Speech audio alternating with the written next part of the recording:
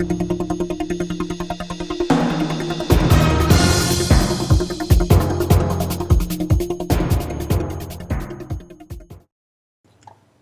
Mark Pender for Econoday with Mark Rogers, Senior Economist for Econoday. Mark, we've got a lot of economic news this week, but the big news comes out from the Fed on Wednesday with the FOMC policy statement.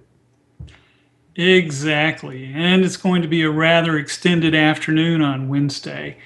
At 2 o'clock Eastern Time, not only is the policy statement released, but also the Fed's quarterly forecast.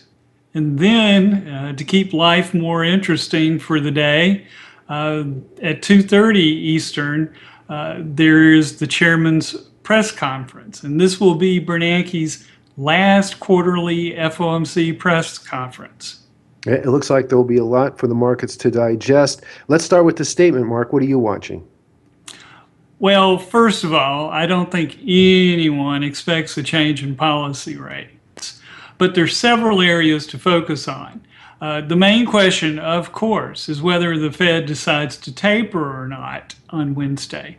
The odds have moved up for taper, but it still hasn't crossed the 50% threshold. That is, about 1/3 of economists being surveyed are expecting taper to begin Wednesday. But that means that 2/3 see taper starting sometime next year, generally January or March.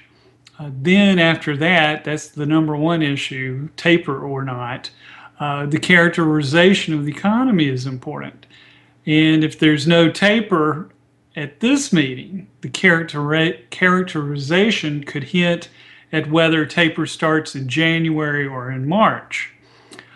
From the October FOMC meeting, the economy was characterized as expanding at, quote, a moderate pace. So that's going to be the benchmark for whether the economy has improved or not from the Fed's perspective. Earlier, for quite some time now, fiscal policy was seen by the Fed as a drag on the economy, notably not just from the dollars, but due to the uncertainty regarding fiscal impasse. Now it looks like we're getting a 2-year deal to take care of fiscal issues. And if that actually goes through this week, which most expect, that will be a reduced risk to the economy from the Fed's perspective. That is, downside risk to the economy would be seen to have diminished. Well, the Fed guidance still has specifics, and that's the unemployment rate dropping to 6.5% and inflation heading above 2.5%. How are those numbers looking right now? There's a bit of a conflict in terms of those two triggers for consideration. They're not mandatory triggers for action, but triggers for consideration of changes in policy. And there's some conflict. The latest unemployment rate has come in at 7%, and that's below Fed forecast. On the other hand, playing two-handed economist, on the other hand, PCE price inflation on a year ago basis is at 0.7%. That is far below the Fed's goal of 2% inflation. This gives the Fed room to continue quantitative easing as is. So markets should watch to see how much the Fed changes its forecast for GDP, the unemployment rate, and PCE inflation.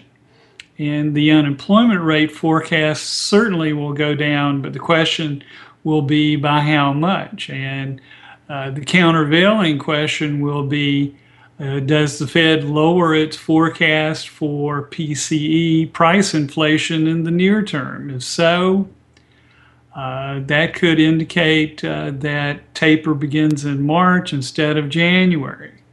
Well, inflation pressures are clearly below what the Fed would want. But the employment situation, where is it right now? Is it close to where they might want it to be? That's a very interesting question. The Fed has posed the issue in the traditional measure of the unemployment rate.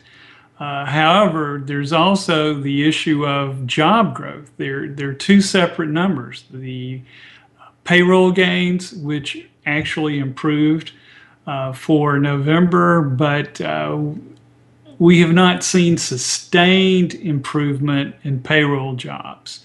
We've seen unexpected declines in the unemployment rate, partially due to long-term changes in demographics related to baby boomers retiring and lowering the participation rate.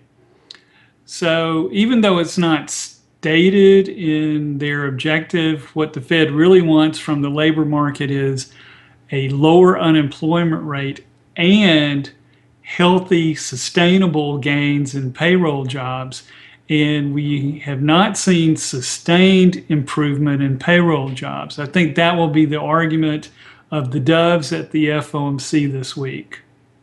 You had mentioned that no one's expecting any change in the policy rates. Let's talk about the Fed funds, or the discount rate. Will the Fed funds rate remain low after the end of quantitative easing? What should we look for in these issues with Wednesday's Fed release? Yes, markets clearly are wondering where interest rates are headed, and it's forgotten by many that with the quarterly forecast, the Fed not just gives forecasts for the traditional economic indicators such as GDP, the unemployment rate, and PCE price inflation, but also the Fed somewhat recently began to give forecasts for policy rates and the timing of changes in policy rates. So we will get on Wednesday the Fed's forecast for what they expect the Fed funds rate to be at the end of 2014, 2015, and 2016. So that's going to be one part of the forecast I'm going to be looking at. And Fed officials and Fed speak quite frequently have been stating that even when quantitative easing ends, that the Fed funds rate is going to remain exceptionally low for quite some time. And we'll see to what degree it might change with the forecasts coming out Wednesday afternoon. And that's going to affect, it very likely will affect the yield curve in terms of expectations for taper, which will affect the long end, and when the Fed funds rate goes up, which is going to affect the short end.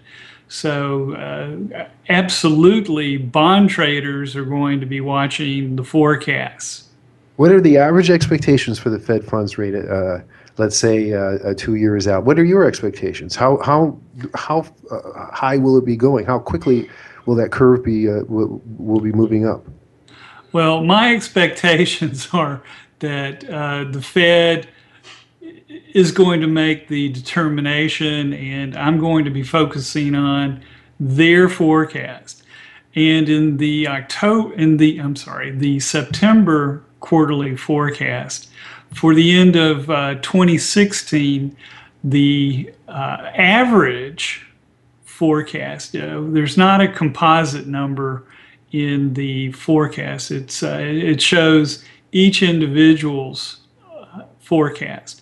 But the average was 2.3% for the end of 2016. The median forecast was 1.75%.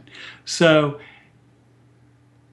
even with an increase in the Fed funds rate, according to Fed participants, that's still a very low interest rate. So I think there's still going to be plenty of liquidity and low finance costs for quite some time for the economy, both for consumers and businesses.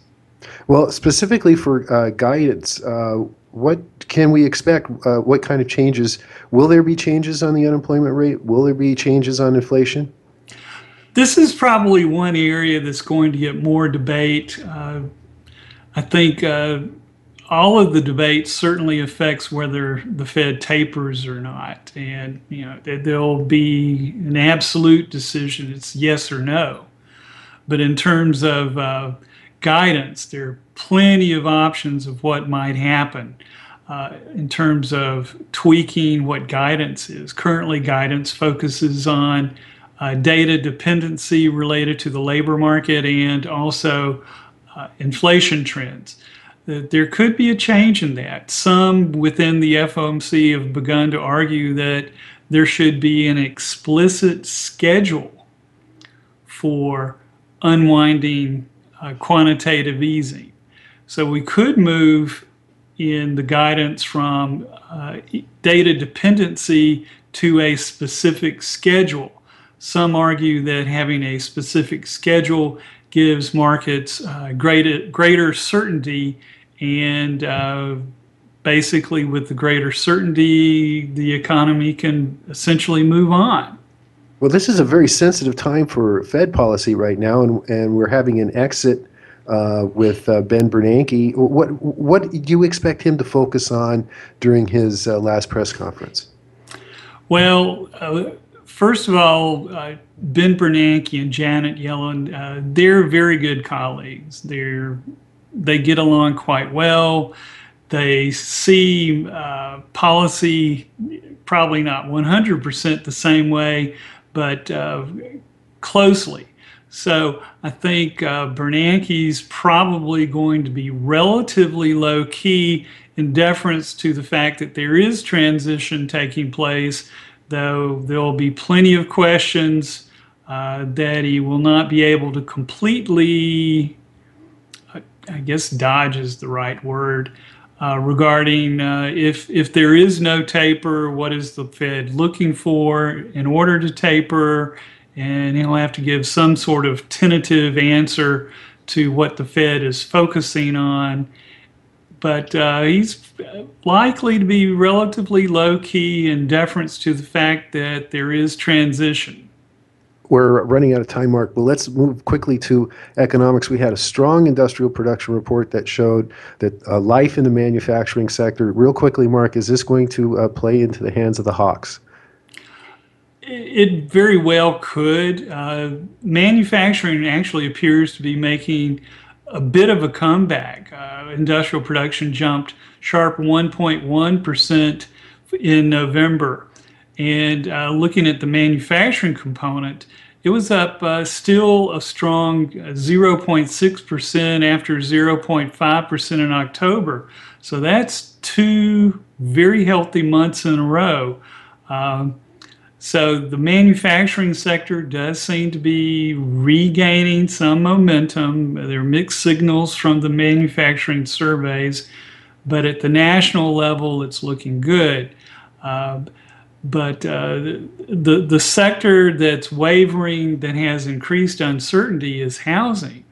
That's right. We're going to get housing starts that Wednesday morning, and it's new home sales have been coming up a bit, but not existing home sales. What's is it the mortgage rates? Is it the high home prices? What's holding back housing? Well, indeed, the housing starts report's going to be the second main act this week, but it's going to be complicated. And in the context of mixed data, as you said, new home sales spiked recently. We've had a mild downtrend in existing home sales. So we've had a shortage of supply for new homes, and mortgage rates have been creaking up a bit over the last several months due to expectations of Fed tapering. So this is going to be a key area for news this week, and it's going to be actually messy. The Census Bureau's catching up on data that were delayed due to the recent federal government shutdown. We're going to get 3 months of housing starts data for September, October, and November. Census also had earlier released permit data for September and October, so we already have some idea from those numbers. And so how does housing fit in between the Hawks and the Doves? Housing's mixed right now. I think the majority of the data are on the soft side, so that's going to help the Doves more than the Hawks. And there's concern that if taper starts too early, that's going to bump up mortgage rates and cut into a very important sector of the economy. You have to remember the Fed initially said tapering is not tightening, but they finally did admit taper means long-term rates go up somewhat, including mortgage rates. So if the Fed believes that housing needs more support, that means delayed taper. Well, we have a very interesting week to look forward to. Thanks, as always, Mark Rogers for Econoday. I'm Mark Pender for Econoday.